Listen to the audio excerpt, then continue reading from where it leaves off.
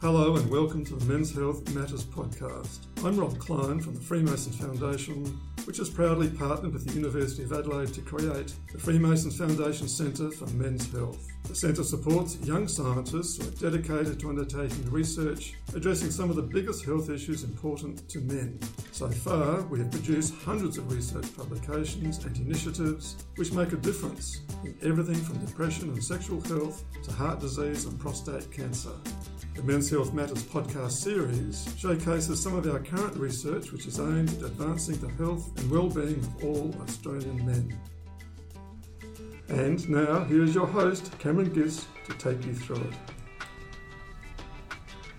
On this episode of the Men's Health Matters podcast, I'll be talking with Dr. Sean Martin, who is an early career research fellow for the Freemasons Foundation Centre for Men's Health at the University of Adelaide. As for awards, he has been the recipient of an NHMRC Early Career Researcher Fellowship and was recently awarded a Fulbright Scholarship. He has developed his own research interests and program around LUTS, or lower urinary tract symptoms, and chronic disease in men, and today he'll be giving you the lowdown on LUTS and his research in the area. So without further ado, let's jump into my podcast with Dr. Sean Martin. Hey Sean. Hello Ken. Welcome to the Men's Health Matters podcast. It's great to have you on the show. Thank you for having me. If we start focusing on the area of LUTS, or lower urinary tract symptoms, why is this area so important? Yeah, that's something I ask myself every day. So it's interesting for me, having been involved in men's health for a little while, just to sort of see where I've ended up. It's been one of those situations where I think it's been kind of almost like an arranged marriage. I've learned to love that area, whereas initially it was just kind of thrust in front of me and we had to sort of get to know each other from there. But I mean, LUTS is one that's interesting. So, if you go back and look 20, 30 years ago, a lot of the urinary dysfunctions of older men would just be considered part of the aging process, and there was really nothing you could do about it. It was considered mainly based on prostatic abnormalities. So most men, I think 85 to 90% of men as they age in their 70s and 80s have an enlarged prostate, and often the downstream consequence of that was thought to be that you would have these LUTS. So things like increased frequency of urination, an urgency when you first feel the need to void, a thing called nocturia, where you're excessively voiding at night more than 2 times a night, and then what we call the voiding type symptoms. So these are like an intermittent stream or a weak stream, but there are also other range of urinary symptoms like pain whilst voiding. And so voiding is urinating? Yeah. So fast forward a few years, and there was some seminal studies that sort of showed that there was this poor correlation between prostate size and urinary symptoms. So often men would have quite enlarged prostates, but their urinary function would be fine, or conversely they would have quite poor urinary symptoms, but their prostate size would be normal. So there began to be this emerging body of evidence that it's not all related for men to prostate size. And then we kind of came along with our body of research and some others, and people at NEARI and Kevin McVary and some other people in the States that showed, particularly this guy called Christopher Chappell in the UK, that showed that there was a lot of other body factors, so systemic factors that would also relate to urinary function. And then this idea of the bladder, the urobladder complex, as this integrated functional unit within the body. So it's just not this passive hollow organ. It's actually kind of it's attuned to what's going on in the body. And so that kind of then became fascinating for us, is that okay, well, what other things are your urinary? What is other things is your urinary function sort of telling you? So that's, I guess, the conceptual framework behind LUTS.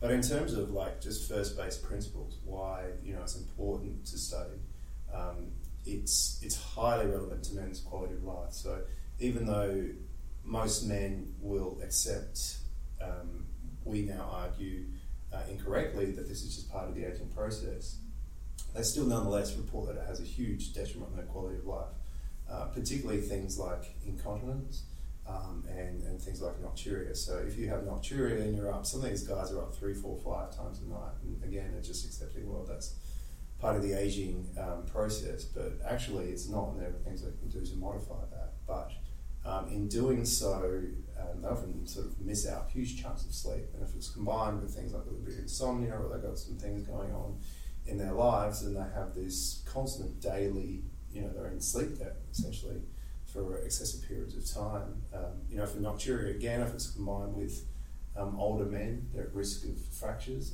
and the data's clear that a lot of the hospitalizations due to fractures for older guys are direct cause of nocturia. But getting up at night to avoid their sleep, they fall. Some of them don't get medical attention for extended periods of time. It's a very strong predictor of death, not just kind of poor health outcomes.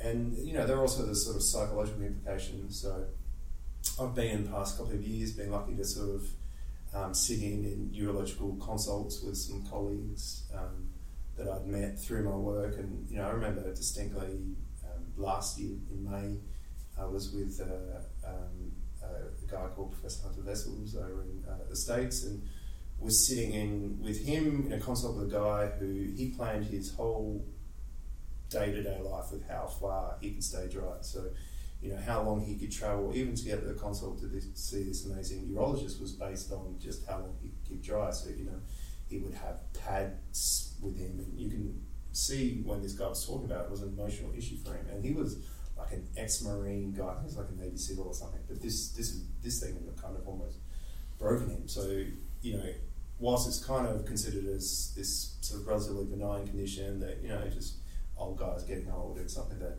really, in terms of men's health, can have, quite devastating effect. And, these colleagues that we have in Boston, they had a paper out in 2007 that showed that moderate and severe LUTs can have an equivalent effect on quality of life as things like cancer and, heart attack. So it's a very important condition in terms of the quality of life. It's something that's often underdiagnosed. And the kicker to all of this is there are often pretty good treatments available for men, but they just don't seek treatment for it. So, I guess that's how I've learned to sort of, as a men's health researcher, as an epidemiologist, learn to kind of really appreciate how urinary dysfunction in men can be improved to improve their life. So that's my interest in it. Yeah. So plus, I like watching old men pee. Yeah. I can tell. I guess that as a younger person, I hadn't really heard anything about it before working here. It's not really a kind of common issue that comes up, and well, that's one thing our data shows, is that certainly it's far less common for younger guys, but there are still some guys who have issues with it. Unfortunately, this has become like an issue of the day, really, but a lot of kind of amphetamine usage can be linked to long-term incontinence in younger men, and that's been something that, increased usage of those sorts of substances have sort of come to the fore. But by and large, from a population-based level, it's something that sort of starts to rear its head in the 40s and 50s. And again, it doesn't necessarily relate to aging processes, although there is a small bit of functional decline, but it's often more related to the factors that you accumulate through age. So, you stop exercising as much, your physical health in general sort of declines. Like I seem to be getting now, you get a bit of tummy fat and, all that sort of stuff. So it's accumulation of those kind of things that lead to a general poor health, and that's when that sort of seems to pop up. And, that's kind of our interest too, is it's one of these conditions that pops up early. So we're trying to use it as, a settlement marker, or like a canary in the coal mine, as Marg often refers to, for these other kind of conditions. And whether or not, you can obviously prevent fatal things like heart attacks and strokes and those sorts of things. And also it's obviously something that gives you, a daily 6 to 8 times a day, a daily feedback mechanism where you can see if your urinary frequency is declining, or it's just rapidly increasing, or you do have this urge incontinence and those sorts of things. So if you're someone listening and you're suffering from LUTS, what would you tell that person? Well, I mean, our first protocol is always to see a GP, to bring it up. I mean, obviously that's the huge battle within urology, is just to get to men, to get away from this idea that that's just part of the aging process, and also, to get GPs as well, just to sort of, stop telling you, well, you're old fella, what do you expect, kind of thing, that there are things that they can do, and not necessarily to race straight to the, alpha blockers or these medications, or, even to send them off to a urologist to get surgery straight away, that there are sort of lifestyle modifications that you can make as a first port of call, and then just to keep engaged with your GP from a patient's point of view, and from a GP's point of view, to keep engaged with the patients on tracking their urological function, and just make sure it gets to a level where the patient is happy, or from a guy's perspective, they can get it to a point where they're happy as well. So there are basic lifestyle modifications you can make. Like, obviously, if you're having 6 or 8 cups of tea before you go to bed, you should probably stop doing that. The general sort of advice that urologists will give will be to minimise the fluid intake, just 3 or 4 hours prior to bed, but also to minimise caffeine intake, and those kind of basic sort of things. But then beyond that, things like increasing your exercise, which have been shown to sort of help moderate bladder tone, but also you can kind of decrease your tummy fat, particularly. Again, our research has shown that, and that's thought to relate, well, there are a variety of mechanisms, but you can help reduce this inflammation environment in the bladder, which can help with what used to be called irritative symptoms of the bladder lining. Can often get quite angry, and then it starts to sort of create these storage type symptoms. So those are the kind of basic things that guys can do, and not only do they help with the appearance of these LUTs, they can also help with the medications. So we're looking to do some research at the moment where, if a guy's taking a certain medication, say an alpha blocker, they tend to respond on average better if they are doing things like increasing their physical activity or reducing their waist circumference, those sorts of things. So there's a variety of things that guys can do to help. Cool.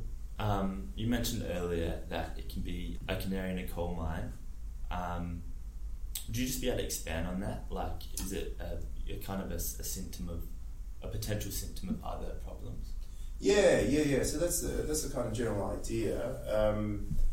Our data has shown, and certainly others are showing that, and there's some others that have showed prior to us, that these sorts of symptoms become manifest before other more serious conditions. So, heart attack is the one that's often given, but also an area we're working on is depression. So a lot of guys with depressive type symptoms will have urinary function that is dysfunctional. And also, particularly with diabetes, obviously one of the first indicators of diabetes is excessive urination. But there's a range of other kind of complications just within relation to diabetes. But certainly in terms of heart attack, that's one, or cardiovascular disease in general, that's one area of focus that we've been working on. That was one of the main areas of focus of my fellowship. And so, we've been able to show, and others, particularly in Europe, have shown that that the appearance of LUTs can also help predict whether or not guys have or are at risk of cardiovascular disease. So obviously the problems with men is that they, more so than women, will often have a first and fatal heart attack. So without any real symptoms that cause them to go to a GP, they will have a heart attack, and then if it's bad enough, then that's good night Irene sort of thing. So we're working on some sort of models that sort of show which particular type of symptoms are early indicators of which particular types of chronic diseases, that's something that we hope to expand on in the next few years. Yeah, sweet. And I guess, like, for you personally, where do you see the kind of research heading?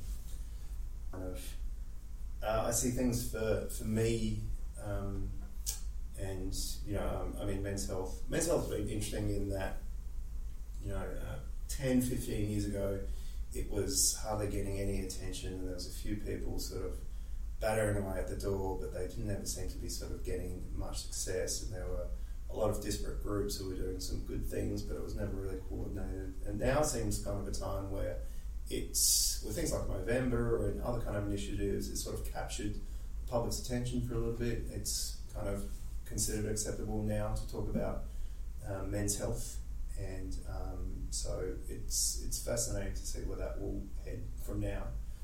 Young guys, my brother's about 9 years younger than me, and some of his friends are younger than him, and I'm always fascinated to hang around them and see how open they are talking about health issues, not just mental health issues, but also physical health issues, and how they kind of have this, kind of peer network where they kind of monitor each other's health, or talk about kind of, hey, have you tried this? And that's fascinating to see from research side of things, how things will sort of evolve with that cohort. So hopefully I'm still around. Research is a highly, not just competitive, but it's the funding is very, very tight. So hopefully we can stick around and keep hitting goals. Yeah. So thanks again for coming on the podcast today, Sean. If people have any questions about what we've been talking about or your research, how can they go about contacting you? Probably best via email. I'm a little bit old school that way. So it's just Sean, sean.martin@adelaide.edu.au, and I'm always happy to respond to any query. Well, thanks again, mate. No, it's been a pleasure talking to you and learning about what's going on. You may touch the table. But thanks again. Thanks for having me. For more information about LUTs and other important men's health issues, check out Andrology Australia's website at www.andrologyaustralia.org. Our next podcast features one of the Centre's PhD students, Phoebe Gioli-Phillips. We discuss her research on anxiety in men and how they talk about it online. Also, don't forget to sign up to our Men's Health Register if you're interested in research. It only takes a minute or two. Head to our website at www.adelaide.edu/men's health for more info. If you enjoy listening to the Men's Health Matters podcast, then please head over to iTunes to subscribe, rate, and leave a review. Cheers for listening, guys. Until next time.